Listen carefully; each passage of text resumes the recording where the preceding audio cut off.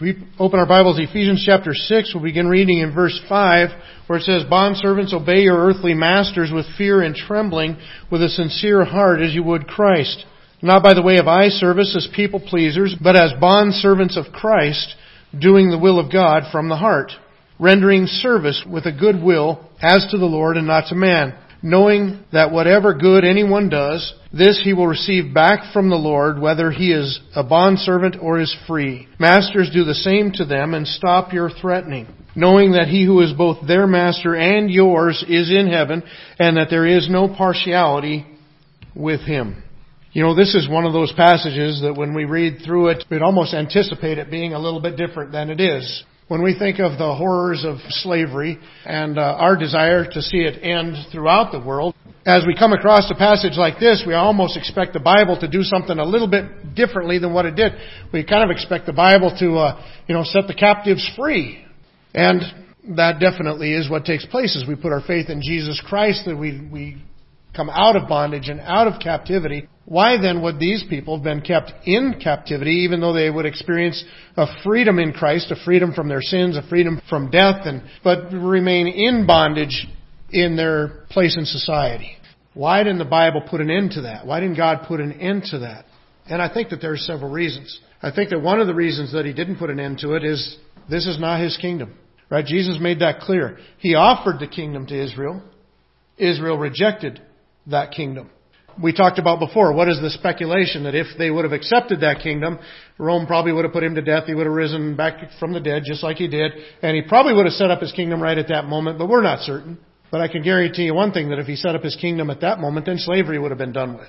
Slavery was a huge part of the Roman Empire. There were millions of slaves in the Roman Empire. It was a big part of their economy and that work. The church is God's kingdom. The Roman Empire is not. If you want to get a better picture of what God would allow within His kingdom, you got to go back to like Old Testament Israel and say, what were the laws that God gave regarding slavery in Old Testament Israel? Well, there was slavery within Old Testament Israel, but it was regulated in this fashion. First of all, it's not comparable so much to U.S. slavery that we had in our history, or European slavery that they had. The Bible strictly forbid any kidnapping of anybody into slavery in the Old Testament. Now, as I said, slavery did exist, and it existed in a couple different ways. One was really more of what you'd call an indentured servitude than it was a slavery. The Jewish people were not allowed to own one another as slaves, except for short time periods. And so what happened was, if somebody fell on hardships or hard times, and ended up maybe borrowing from their neighbor or whatever to be able to try to get through those hard times and wasn't able to pull out of it, what they could do is they could sell themselves into servitude to their neighbor until they worked their way out of it. There was either a short-term arrangement for how long they would be a slave, or even if it was a longer term, at the year of Jubilee, all slaves would be set free, and everybody would be able to go back to their homes and their property. If you can talk about slavery in a positive sense, which is very hard to do, it was that. It was an opportunity. If somebody got in such a hole that they could not get themselves out of it, it was a way out of the hole. They also had it set up so that what if the person didn't want to go back home? What if they found that they really weren't really cut out to manage a farm, to manage the finances in a way that they were comfortable with, or they didn't enjoy that? Then they actually could, at the end of their time when they're supposed to be set free and go back to their farm, they actually had a setup where they could make a covenant to make this permanent. And apparently some people did that. Kind of like in our culture, not everybody wants to own a business and run their own business. Some people do. Some people would rather just work for somebody else and let them handle the headaches of the business decisions and the financial risks and those kinds of things. Well, it was set up like that. But it also was set up for things like law breaking. If somebody stole something. And to be honest, I think that this sounds a little better to me than what we have. Because what happens if people steal stuff in our society? One, sometimes nothing. And on the other hand, sometimes put them in jail. And they go to jail. What happens to the person that got stolen from? They don't necessarily get their stuff returned. It's just a loss. You're just out. And what happens to the person that stole? You get thrown into jail, and, well, do you come out reformed, or you just come out after rubbing shoulders with other people that did similar things like you? Do you just come out better at what you did than when you went in? I think sometimes they come out better, sometimes they come out worse. With neither of those options did they get to do anything that really restored their character. But if you think about it, in the Old Testament, what they would do is they say, well, you stole from them. You know what? You're their servant until this is paid back. And what happens is you get the value of whatever you lost out of their work for you on your farm or in your business or whatever the case may be. And then not only that, but that person has been able to work something off. They've done something positive. They've paid their debt, and they can hold their head up when they come out of there. And so it has a better chance of reestablishing their character. Now, also within Israel, they weren't an island to themselves as their own nation. They would be dealing with other nations, and it was allowed for them to purchase slaves from other countries. There were laws against abuse, and if you abused somebody to where they were hurt in any kind of a permanent fashion, you had to set them free. They gained their freedom from whatever it cost. So there were laws against abuse and things like that. But you know what? None of these are ideal, are they? Well, you know what? I don't know if what we've got is totally ideal either. When I think of what happens when somebody gets down into a hole where they can file bankruptcy, well, what happens to all the people that they owed money to? They just lose out? That doesn't seem ideal. That doesn't seem overly fair either. Now, at the same time, I don't want to see the people that are in debt be put into slavery either. Don't get me wrong. But the point is, look, we're living in a very broken world. And God doesn't always undo our broken institutions, but what He does do is give us instructions on how to live within these broken institutions. Now, one of the things that I love is I look back at history and I see what God did. God didn't undo slavery, but He did put forth the principles that would be the undoing of it. When we look back at history, what would have happened if God would have had the Apostle Paul write to these churches and just say, look, you slave owners, set your slaves free. Slaves, you get to go free. Slavery's over. That would not have made it over in the Roman Empire. It would have made it over within Christianity. So then what do the slaves do that go free? Well, they'd probably just be picked up as slaves and by somebody else within the Roman Empire. Would they just be able to hire on somewhere? I don't know. Those things are tough. You know, it's kind of like when I look back at our own slavery. Slavery took a long time to get over. There's a point in time where you said, look, it's done. It's illegal. But it still took a long time to adjust. And you want to know why it took a long time to adjust? Because if you just end it right on a dime, right there, it doesn't help anybody. Because then all of a sudden there isn't anybody to harvest the crops or do the work. Because it's such an entrenched part of the economy, it's not like they can afford to run out and hire people to harvest the crop. Because they were dependent upon their servants to harvest the crop before. And what does it do to the servant? All of a sudden they're just out of a job and they're out of a place to live and they're out of stuff to eat. You see what I mean? It's a road that's necessary, but it's a road that you have to figure out how to do this. Who are these people going to work for? Where are they going to get their income to support themselves and their family? Where are they going to live? What are they going to eat? You see, if you just try to stop it right now, then a lot of people starve. And a lot of hardships happen. It's kind of like I remember when I visited the Ukraine. And Ukraine was underneath the USSR for years. And the USSR kind of went through and killed all the farmers, took over all the farm country, and the Ukraine was a breadbasket of the USSR. And you know what happened was eventually the USSR broke up and Ukraine got all their property back. And you know what? They didn't know what to do with it. And so they're sitting on some of the most fertile land in the world. And they're starving because they didn't know what to do with it. They ended up taking the land and dividing it up and giving it to the peasants that lived in the villages. Well, they didn't have any farm equipment. And they couldn't afford any farm equipment. So for a long time, the USSR was the most fertile place in the world and starving to death because of a sudden change instead of a transition. And you know, that's the kind of thing that you're dealing with. If the Apostle Paul would have just put an end to slavery within the church, well, what would have happened to those slaves? What would have happened to those business people?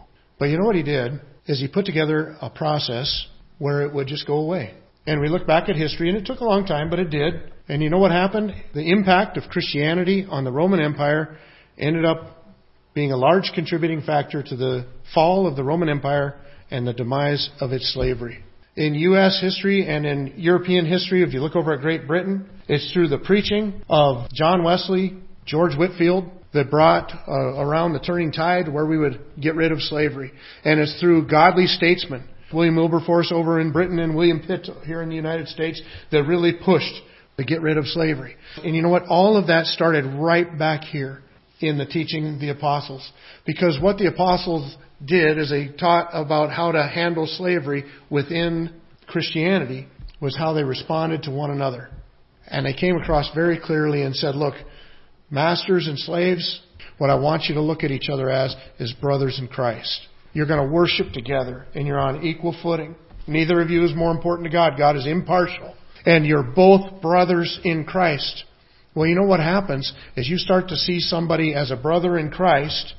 And this was transformative in their culture. In their culture, you look back at that time, you can find writings that treated slaves as just as property. You can also find slaves that were treated well. But some treated them as property. Some of them referred to them as farming implements. In fact, they said there were 3 kinds of tools on the farm. There were the articulate kind. That was people. That was slaves. There were the inarticulate kind. That was animals. And then there were the mute kind. That was tools. Wagons. Threshing forks. Stuff like that. And so they were looked at very harshly in that way. But you know what? In other cases, they were almost, part of the family. You know, slavery wasn't just working out in fields and cleaning houses and stuff like that. It was that. But it also was, some of them were accountants. Some of them were managing the books for the family business. In the Roman Empire, most of the business that exists by far was family-run businesses. And so the slaves worked within those businesses. Sometimes they kept the books. Sometimes they taught the children. They were the tutors for the children. And so they weren't all uneducated and they weren't all mistreated. But there was a lot of mistreatment going on within there. And even the concept of just being a slave seems to be a mistreatment of an individual. But you know what happened was slaves and owners within Christianity began to see one another as brothers in Christ. And that would lead to the undoing of slavery as we know it. We see a real good example of this within the New Testament. It's in a very small book called Philemon. In verses 10 through 17, we find that the Apostle Paul has led to Christ an escaped slave. And now he's going to write to the owner of this slave, whom he also knows. Small world, right? He says, I appeal to you for my child Onesimus. Onesimus is the slave, whose father I became in my imprisonment. So referring to him, leading Onesimus to Christ. Formerly he was useless to you, but now he is indeed useful to you and to me. I am sending him back to you, sending my very heart. I would have been glad to keep him with me in order that he might serve me on your behalf during my imprisonment for the gospel. But I preferred to do nothing without your consent in order that your goodness might not be by compulsion, but of your own accord. For this perhaps is why he has parted from you for a while, that you might have him back forever, no longer as a bondservant, but more than a bondservant, as a beloved brother. Especially to me, but how much more to you, both in the flesh and in the Lord. If you consider me your partner, receive him as you would receive me. But he says, I'm sending him back to you so that you have the opportunity to recognize that this person is not just your slave, he's your brother. And the terms of endearment that the apostle used for this person, and the terms of endearment of an endearing relationship that he sends them back into and expects them to honor. And you know, that's exactly what happened is down through time as we began to see people as a brother in Christ. Well, you can't keep a brother in Christ in bondage. I recognize that if you're in a culture that slavery is just what you've always known and you don't really think anything of it. But you know what? If you see that person as a brother in Christ, you're going to want the best for them and you want to see them to treated well. Well, that's what we see as we look at this passage. The Apostle Paul, he can't get rid of slavery. But we're still living in a broken world. But as he writes to these people, he says, you know what? You're going to be drastically different than the other people in your culture. And the difference is going to be in your relationship that you have one for another while we wait the coming kingdom of Christ. Well, the title that I put for this message this morning is Spiritual Work. Because that's really what it is. It's spiritual work. Work is not a bad thing. Work is a good thing. Work was given to Adam and Eve in the garden before the fall. It just got harder after the fall. Work is a good thing and it's honoring to God. In fact, the Bible tells us, even in Thessalonica, where you had people that were quitting their jobs to wait for Christ, for Him to return for them, the Apostle Paul said, look, that's not the spiritual move. If you don't work, you don't eat. You need to work. At other places in the New Testament, it tells us that we need to work to pay for our own. And in fact, even earlier in Ephesians, remember when he was telling us to put off the old man and put on the new man? Part of the new man was you don't steal, you don't take advantage of others, you work so that you can have, so that you can be generous towards others, so you can give toward other people. Work is a good thing. You know, often we kind of make these areas in our life where these are my spiritual areas of life and these are just my practical areas of life. The Bible makes no distinction. In the Bible, we all have a life. And every part of that life is a spiritual part of our life. We are spiritual beings while we're at work. We're spiritual beings while we're at home. We're spiritual beings when we're being entertained or in recreation. All the areas of our life are to be spiritual areas.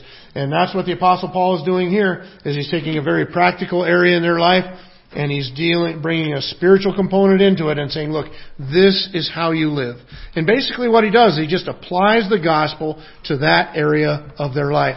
Well, the closest comparison that we would have in our society is that of an employer and employee relationship. And we do still have a struggle. You can't hardly read through the news right now without seeing that the workers in Amazon have a beef with the CEOs of Amazon and how they're being treated or compensated or whatever the case may be. We have unions because of that very thing. And my dad used to work for a power company. He was non-union, but he managed union people.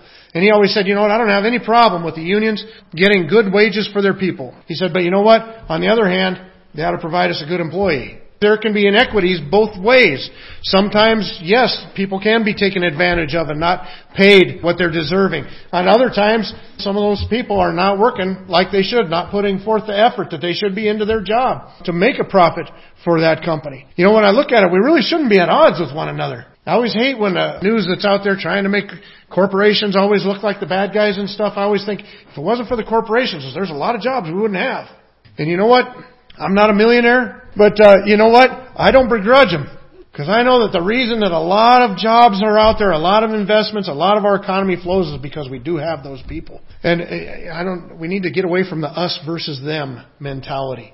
And you know what? Nobody should be better at that than the Christians. And that's exactly what he does. He takes Christians and he says, look, in your working relationships with other people, no matter which side of it you're on, whether you're an employer or whether you're an employee, you need to focus on your responsibility towards those other people. Now, connect back to the context in Ephesians. Remember what this is about. Back in chapter 5, verse 15, he said we're going to walk in wisdom. This is still within that context. This is how we walk in wisdom as we enter the workplace. But then as we walk in wisdom, when he got to verse 18, if we walk in wisdom, we're going to be filled with the Spirit. And then one of the outcomes, the results of being filled with the Spirit, is submitting one to another out of fear of Christ. We talked about how we submit to one another within the marriage relationship. We talked about how we submit to one another within the parent-child relationship. And now he's going to talk about how do we submit to one another within the working relationship. And it's interesting. More than one commentator pointed out how closely this is connected to the family. Because again, most of the families, most of the businesses within the Roman Empire were family-owned, family-run businesses. A lot of the servant-master relationships were within those small, family-run businesses. Within our nation, most of our business happens in small business, family-owned businesses. And this is about how we maintain those relationships, how we act in a way that is Spirit-filled, walking in wisdom as we maintain those relationships within those businesses. So everybody ends up on one end of the other of this spectrum, and some people both. You're either going to be an employer or employee, or at different times in your life, both of those things. So all these apply to us. So the first thing we see is the employee's responsibility, and the first thing that we see there is a right action. Obey your earthly masters. In other words, it's just simply this: do what you're told. I never really had a real big struggle with that when I was working for other people. It's been kind of a long time since I've worked for anybody now. I've had my own construction company for many, many years. But you know what? When I worked for somebody else, I didn't have a problem with that. I always figured they're the ones that are putting up the financial risk. They're the ones that have built this company up, and I've come along. I'm kind of Johnny come lately. I'm here now. But it's their business. It's their company. So whatever the boss said, that's what I did. And that's what, it doesn't matter what you're talking about. Anything has to have leadership. A school, in order to get anybody educated, is going to have leadership. They got to have leadership in the classroom. The teacher's got to be the leader of the classroom. They got to have leadership within the administration. That's why we have things like superintendents and principals. There's got to be leadership in any business. There's got to be leadership in any family. It's just a necessary part of life. That's how we organize to be able to get things done. You just need to obey. I remember years ago when I was an employee, I remember hearing a Christian speaker talk about this one time, and he gave this advice. He says, what you need to do as a Christian employee is you need to make it your goal to make your boss successful. Make your boss look good. He says, that's where you'll find true success. My success is too small of a goal for my life. Wherever I'm working, I need to make them successful. And you know what I found? You become very important to them. You make yourself kind of indispensable to them. They like you because you make them look good. And you know what I found is that in most of the places that I worked, I found myself moving up very quickly under that principle. I remember I worked at one place and I worked my way up to where I was a foreman of the night crew. Now that's not the foreman of the day crew, but it's the foreman of the night crew, and I hadn't been there but a few months. In one of the evenings, we were standing around talking, and I was surprised because a conversation went around. Somebody mentioned how old they were or something, and I was like, "You're that old?" And they said, "Yeah." And then they said, "Why? How old are you?" And I thought, "Uh-oh." And everybody kind of looked at me. The whole crew was standing there, and I said, "Well, 19." I thought, "Oh, this is going to be horrible." I could tell they did not like the idea of taking orders from a 19-year-old. But, some of them were living some kind of rough lives and stuff like that, and they just didn't have the discipline at work or whatever. But I got moved up quickly. I had another place that I worked at one time the boss came and he gave me a raise, and he said, "Look, I'm giving you this raise, but here's the deal. You can't tell anybody about it." And I was like, "Well, I wouldn't anyway. It's none of their business, but why?" And he said, "Because with this raise, you're now making a little bit more money than the guy that's been here 6 years." And I'd been there less than a year. You know what the interesting thing was, though? I worked with that guy all the time. And we had talked about this kind of thing because we'd be on the ends of a conveyor belt doing the same thing, and I'm trying to go fast, and he's just kind of going along. And he wanted me to slow down because it was affecting him, and he didn't want to speed it up. And then one time he told me this. He said, "You know what?" He said, "They don't pay me enough to work that hard." And I looked back at him and I said, "You know what? They never will." With that attitude. And unless you can get the work done faster so that it makes them more money, what are they going to pay you with? When we're working for somebody, we're not the one in charge. We need to obey. We need to do what we're told. We need to try to make them look good. And you know what? Of all the people in the Roman Empire, the hardest working servants should have been the Christians. Well, that brings us to the next thing that he deals with them is not only the right action, but he deals with them with the right attitude. Because he says to do this with fear and trembling, with a sincere heart, as you would with Christ. In Titus chapter 2, verses 9 and 10, it says, "Bondservants are to be submissive to their own masters in everything. They are to be well-pleasing, not argumentative, not pilfering, but showing all good faith, so that in everything they may adorn the doctrine of God our Savior." Not only that, but in 1 Timothy chapter 6 and verses 1 and 2, it says, "Let all who are under a yoke as bondservants regard their own masters as worthy of all honor, so that the name of God and the teaching may not be reviled. Those who have been believing masters must not be disrespectful on the ground that they are brothers. Rather, they must serve all the better, since those who benefit by their good service are believers and beloved." It can be the same for us if we're employed by somebody that's a Christian. Maybe we think that, hey, I go to church with them, they're gonna take it easy on me, they're gonna be all right with me. Don't look at it that way. Look at it like, you know what, now it's a Christian that I'm benefiting, so I'm gonna really try to make him look good now. I'm gonna really try to be a benefit to them. He deals with their attitude in dealing with that relationship as well. That can be a struggle, but we gotta have kind of the right perspective. His perspective is more focused on our responsibilities and our actions, our responses, than it is our circumstances. God is more concerned about how we respond to the circumstance that we're in than He is us getting out of whatever that same circumstance is. And so we need to recognize that our life is bigger than this issue. Our life is bigger than whatever our current circumstances are. Whatever we're in is an opportunity for us to glorify Christ in that way. In fact, when we look at 1 Corinthians chapter 7, he says, "Were you a bondservant when called? Do not be concerned about it. But if you can gain your freedom, avail yourself of the opportunity. For he who is called in the Lord as a bondservant is the freedman of the Lord. Likewise, he who is free when is called is a bondservant of Christ. You were bought with a price. Do not become bondservants of men. So, brothers, in whatever condition each was called, there let him remain with God." He says, look, let's put this in perspective. He said, if you're a Christian, you're a servant. He says, I don't care if you're a master or a slave, you're a servant. And so, whether you're a master or slave, it's not that big a deal. The whole point of our life is to glorify Christ in our life. And so whatever situation we find ourselves in, glorify Christ in that situation. And so that's what, if we're working for somebody that's we don't feel is treating us fair, live out the gospel. Christ had a moment when He was not treated fair, right? Only like most of His life on this earth. And how did He handle it? He put the needs of us, He put the needs of others above His own needs.